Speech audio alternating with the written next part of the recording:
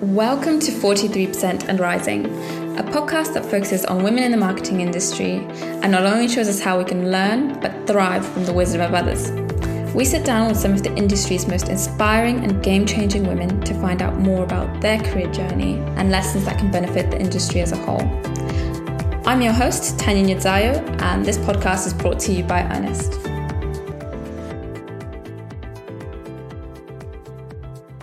And welcome back, everyone, to another episode. And today I'm joined here by Stephanie Cunningham, who works in global business marketing for Facebook.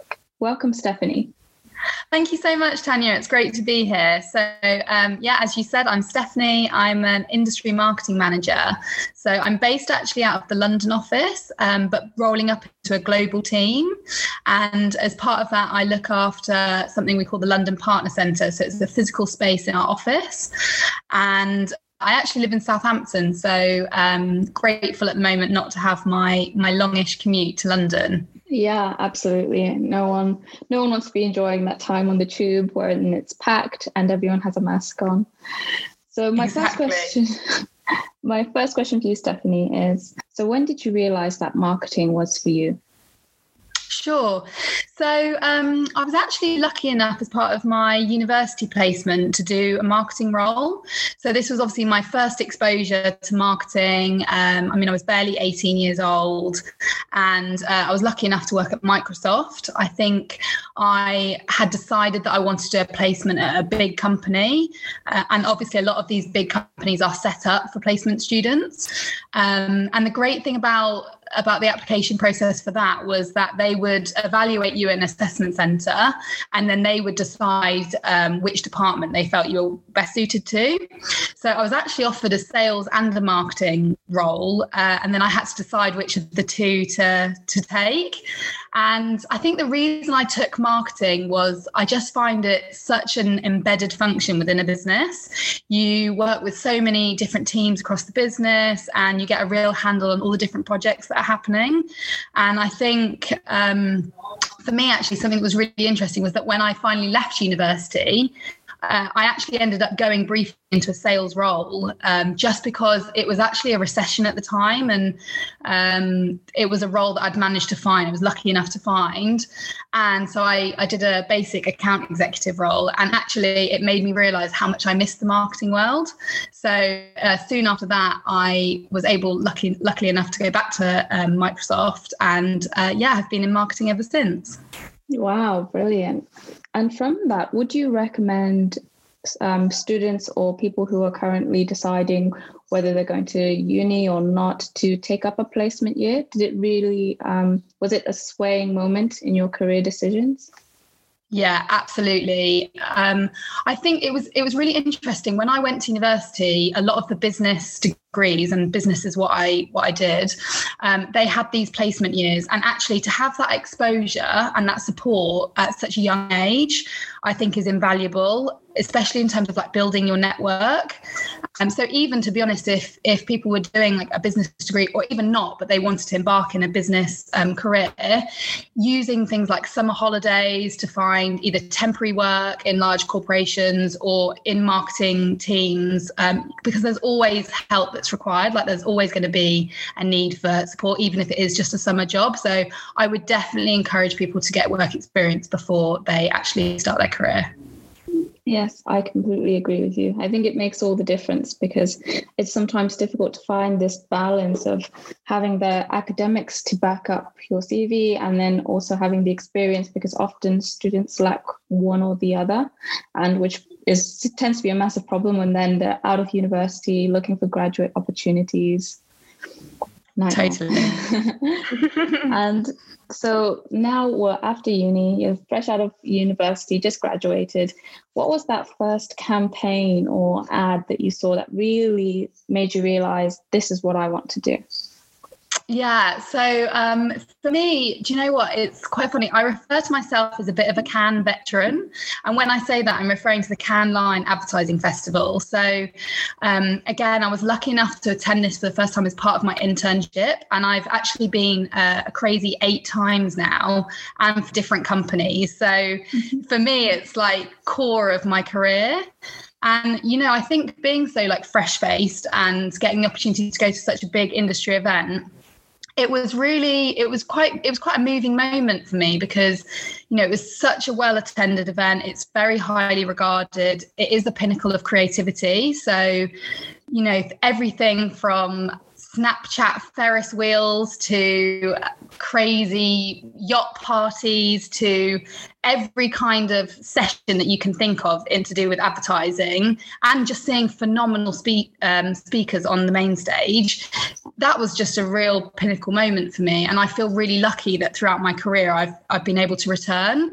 And I would say as part of that, just with my own development, how my involvement in the event has changed. So obviously when I initially attended the event, it was very much, I was actually supporting executives with their like engagements there, and helping a lot with like running the logistics of like events that we were running. And now even at Facebook, this year we'll be supporting with their virtual event. And this time I'm very much embedded in the content that we're going to be delivering and what that looks like. So to see my own trajectory with that particular event is pretty cool. Wow, truly the Coachella of advertisement, I'd say. Yeah. I love that summary.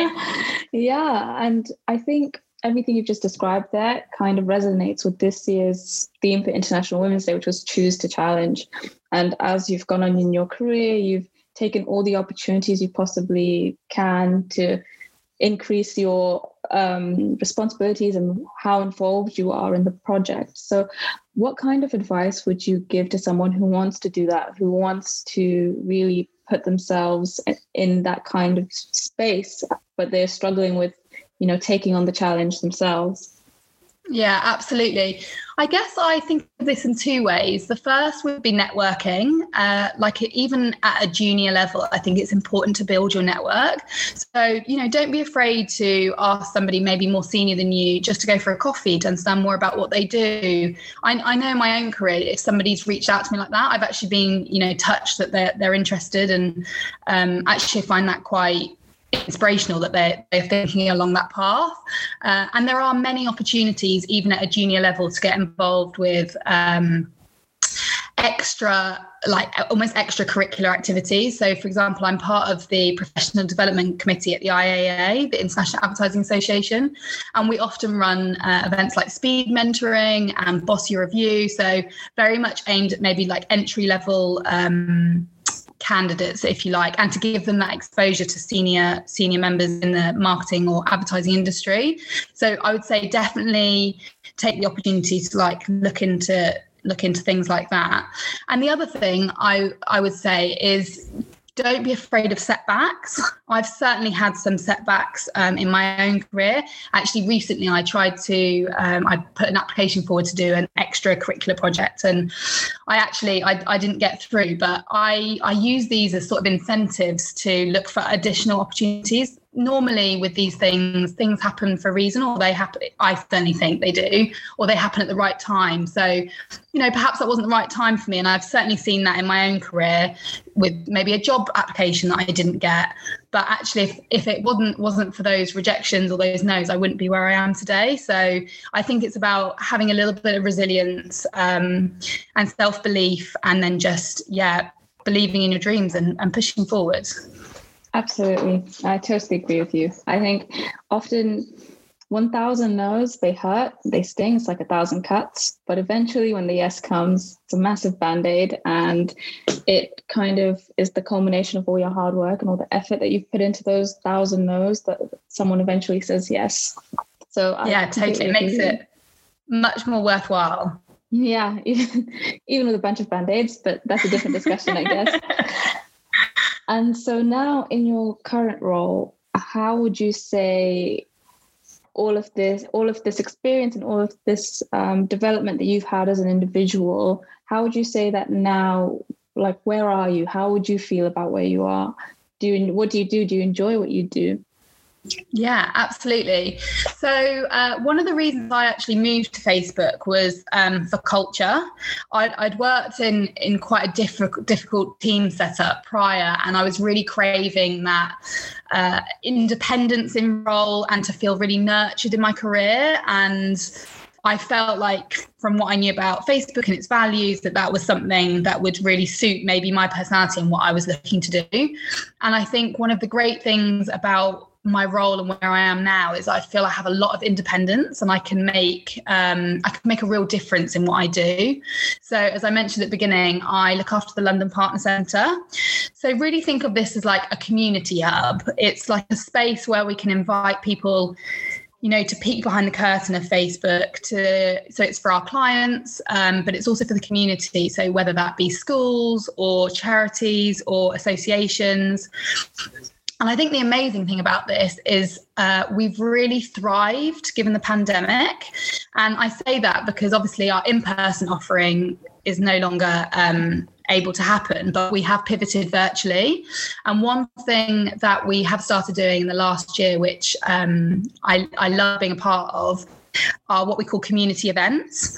So we have a series called the Intersectional Ally Series. And basically we work with various external partners, but also our internal resource groups to bring to life events that we think will be important for the community in terms of raising minority voices.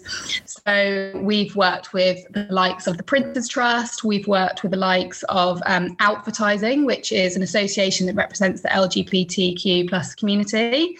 And, you know, when you really work on these community-led initiatives and you're providing a platform for key messaging to be discussed, that's so fulfilling. So for me personally, I've almost got to see a whole new side of my role during the pandemic. And I feel like in a way we're getting to work with many more people because all of a sudden accessibility is less of an issue. So yeah, I'm very happy in the role, and I feel like there's a lot of opportunity still to grow, but that I'm very much giving back in what I do as well. Yeah, absolutely. I think from what I've heard personally from other people and from my own research, Facebook have a really good culture. It's very open, very welcoming, and they aim to include everyone in everything they do. And I think from the discussions that I've had with other interviewees, this isn't always the case in the industry. Some general assumptions in the industry don't allow for women to develop into certain roles, and some cultures are still slightly backwards, I'd say, industry-wide. And I think moving forward, there has to be, I guess, greater work towards the wider industry sharing that kind of culture that you have in your own workplace. And so do you think that there is much that can be done to change this kind of perspective in the industry as a whole? Yeah, absolutely. And you make such a valid point there. Do you know what? I think it comes down to leadership because, Facebook has for me, a fantastically inspiring leadership team. And I feel like they genuinely care, and they know the voice of what employees are thinking. And I think some of those companies that are perhaps a bit more stilted, it tends to be because of leadership style. So I think, and also, there's that old phrase that people don't leave jobs, they leave managers. And it's so true. You could work for a terrible company, but have a manager that's really nurturing you and you believe in, and you'll stay because you have that line manager support. So I agree with you. I think things need to change. I think one way in which we're seeing that is very much through flexible working. If the pandemic's shown us anything, it's that actually companies can be just successful remotely. And although there are a lot of companies out there which are maybe still that old-fashioned mindset, there are so many now that are pivoting. So I would say to people that are maybe feeling like their job fit isn't right anymore, that there are a lot of companies now worth exploring because there are certain opportunities out there that will support your working preferences. Yeah, absolutely. I think the 5-day week is definitely, it possibly will be a thing of the past. Many more companies are moving towards something a lot more flexible, whether it be 1 day or 2 days per week. I think my office is actually opening up next week. But it's only if you'd like to go in and work in the office, and it's only open for 2 days out of the 5, which is great. Too far for me to travel. So, yeah. And so my last question for you then is, if you could give one piece of advice to a young woman who is looking to enter the industry, who wants to get into marketing, what would that be? Absolutely. Yeah. So I would definitely just build on the point about networking and, use platforms like LinkedIn to really source out maybe free events that might be available to you. I'm also a member of the Bloom Network, which is a women-led institution, and they run fantastic events. So be on the lookout for those opportunities, especially as we return to an in-person environment, and you'll get the opportunity to network with others.